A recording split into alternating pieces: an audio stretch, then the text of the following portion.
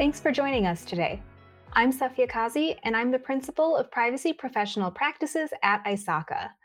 And joining me today is a very special guest. Steve Ross, Executive Principal at Riskmasters International, is here to discuss his recently released ISACA Journal column, Information Security Matters, Advertising Information Security. Thanks so much for being here today, Steve. Oh, it's a pleasure. So, to get us started, can you talk a little bit about the current state of information security advertisements? What do they look like right now? And have you noticed an increase or decrease in them over just the last few years? Well, I can't speak for the advertising industry as a whole. I'm an American, so I get to watch American television. It may be totally different in other parts of the world. But I can say that I was glued to the television set for a particular sporting event that happened to be the US Open tennis tournament. And you get inundated with commercials between every two games. And there was one after the other where somebody was promising me that if we just bought their hardware and software, that we would get all our cybersecurity problems solved. And another one that said, oh, if you just get consultants from us, we'll get you privacy. This was notable to me because both of those companies were places that I've worked before. So I was, sort of predisposed towards in favor of them. But the silly thing is that, as I said, I think it's implicit in your question. I can remember a time when there was no advertising for security. There was no budget for security. I was one of the first professionals in that space in the commercial world, and nobody really understood what it was you were doing and how you were adding to the company's value. And to turn around and suddenly see, well, not sudden, but it's reasonably sudden that in the past few years, people are advertising security. What was notable to me, and I suspect I'm jumping ahead of your questions, is that these were all advertisements for vendors of hardware, software systems, services, computer services. What I didn't hear was from banks and brokerage firms and manufacturers and hospitals and government agencies saying, come do business with us. We'll keep your data secure because we have all these products that were being sold by the vendors that I just talked about. And I did spend some amount of time scratching my head and saying, why is that? Which led to the article in question. So, the average person who maybe isn't working in security or very technical might be getting certain ideas from the ads that they're seeing. What kind of beliefs do you think the average person might develop from info security advertisements? And is it possible that some of those ads are harmful? Well, I've got some issues with the premise. I think that what do you call them, the average person, I don't know what that is, an average person anymore. But I think people are very conscious of cybersecurity, information misuse, or the misuse of their information, particularly, of course, private or personal information. I think an evidence of that is there was recently a failure with the airline systems across the country, and the immediate reaction of commentators on the radio, people calling in, was, "Oh my God, it's a cyber attack." That's the first thing people think of. And I think people are very conscious about the fact that their private information is either being misused or is capable of being misused. So, as I say, I think the issue at hand is not that people are uh, uneducated. I think that they are educated enough that the vendor community thinks that there are a sufficient number of people listening to a sports event or watching a sports event that they would react positively and say, "Oh, I'll buy that. I'll go out to this company and buy their equipment, or I'll go to that consultant and buy their consultants." I remember a few years ago, I was listening to an ad on the radio that said, "Our product can help you prevent 100% of cyber attacks," which is a wild claim to make. Yeah. I'm curious, can you talk a little bit about some of the messaging that we see in advertising? Is it true? Is it hyperbolic? And how can companies get away with saying that they can prevent 100% of cyber attacks? Well, let's start with your statement there. All advertising is hyperbolic.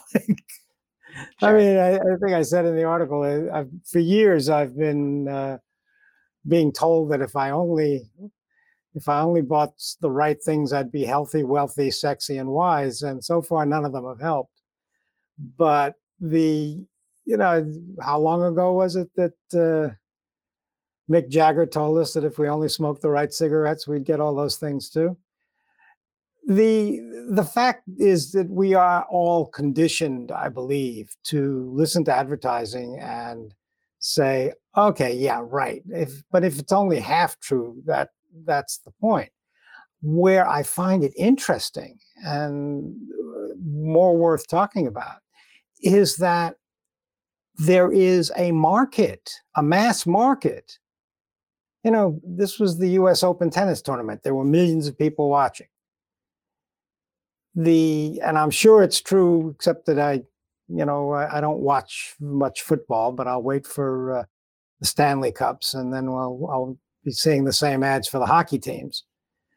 I do think that there is enough understanding and responsiveness in the general public marketplace that people are open to listening to somebody who says that, okay, I'm not going to get rid of 100% of my cyber attacks.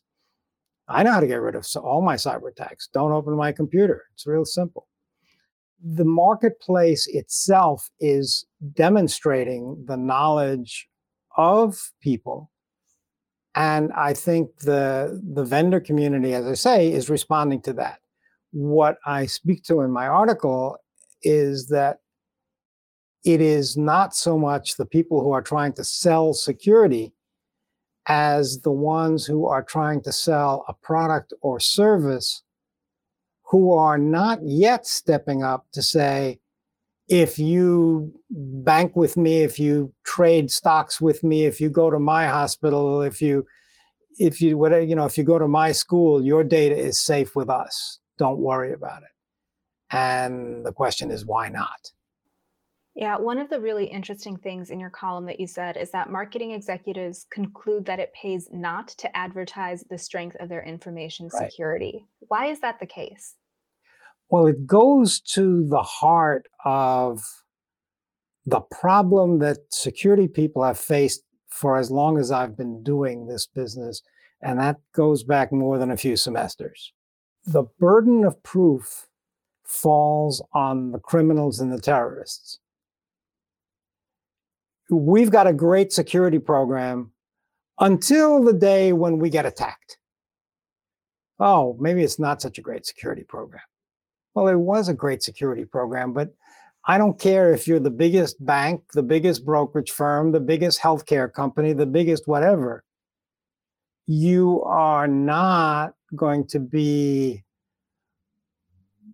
big enough and have the resources that not just foreign governments have, and quite frankly, terrorist groups have, who are intent on breaking into your systems and getting your data and, these days, getting your money to pay to get your data back.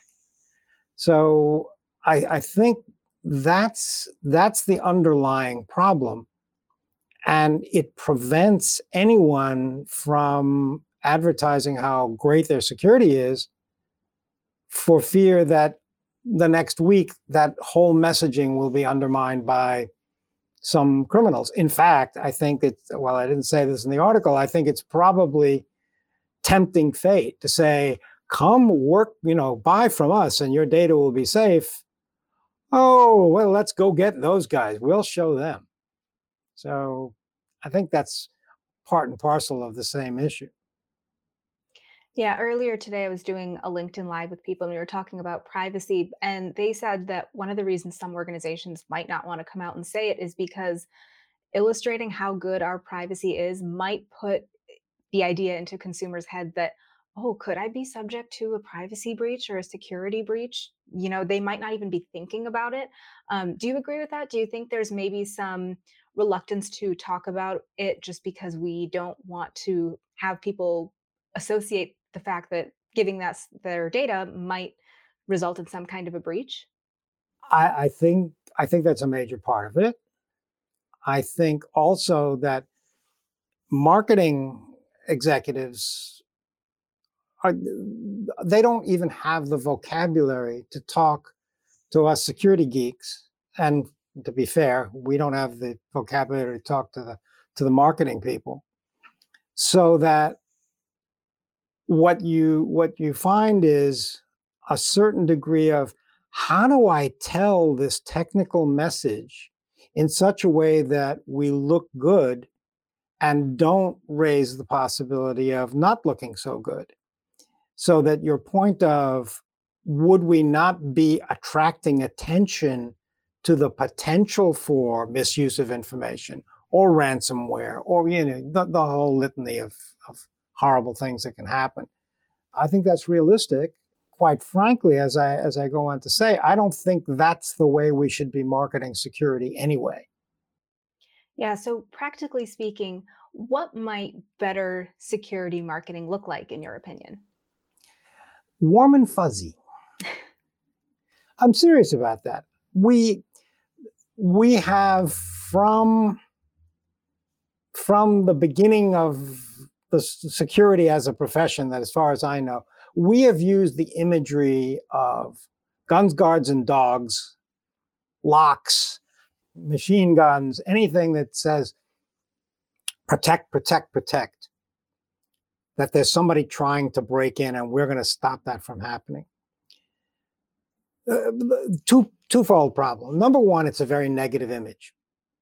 Number two, it's one that we can't live up to. It's the 100% of all cyber crimes that we can prevent. No, we can't. I am saying that rather than using the policeman as an avatar for security, we should be using the school crossing guard, somebody that's helping us, somebody who's doing good things for us, somebody who's working on our behalf. And that, I believe, is something that's doable, but not being done, number one.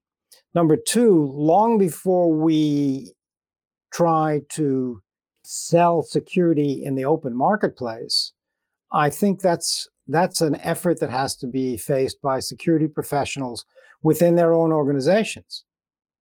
I think it's time that we stop using military imagery of, attack surfaces and, attack vectors and dwell time, using all this military speak that, quite frankly, unless I'm sure there's people in the military who do information security who know what those terms mean and can use them appropriately. There's too many of us who just like to make it look sort of like Top Gun. And I was never real good at flying airplanes. Yeah, I think that might also help the previous question I asked about, are people going to hear about it and suddenly be concerned that their information is going to be misused? But if we soften some of the imagery around it, that could help. Right, but that's the whole point. Safia, we're here, and I say we security professionals, we IT auditors, we risk managers, all the membership of ISACA. What do? We are providing a service that is of value to the broader community, and of course of value to our employers, and they in turn to the broader community. That we've got to be shown to be contributors to that positive service. Yeah, I know in your article you talked about maybe having the CISO or people on the security team get involved with advertising efforts and really help illustrate to customers how their information is being kept secure. Have you seen advertisements like that? I'm just curious what that might look like in practice. No, I have not. I'm advocating for it. Hmm. Um, I think it requires a change of perspective. What I can say is, about a decade ago, I wrote a book for ISACA on creating a culture of security. And that's when I first came to this realization that we are, if you want to create a culture of security, you've got to make it into something positive, not something that simply exists to stop external bad guys. Well, the external bad guys are not knocking on the door every day or every week or every month or maybe every year. So you go this long period of time saying we're investing a whole lot of money in, keeping the bad guys out of Dodge. That's a technical term for people overseas. Keeping the bad guys away from doing harm when it's not really the issue of the bad guys, it's the good guys using information for the purposes for which it was intended, only for the period of time in which it was intended, and then getting rid of it when we don't need it. Yes, did that sound an awful like the definition of privacy? Sure it is, because that's what the mass market is interested in, my information. But it's just as valid for corporate information or financial information or other, secret formulas as it is for personal information. Yeah, and so if an organization has had a high profile security breach, what are your strategies for advertising and messaging post security incident? How can they go about leveraging communication to regain trust? Well, there's been a lot written on that. I'm not really an expert in that space, but number one, you need to be open and candid and not try to dress up what happened. Focus on how you are going to recover from it and what are you going to do to the people who have been harmed. The problem, and this goes over the line of security, or I don't know if it goes over a line, but it certainly focuses on privacy. When person's private information has been stolen, it's not coming back. It's stolen. And that's a hard one to deal with.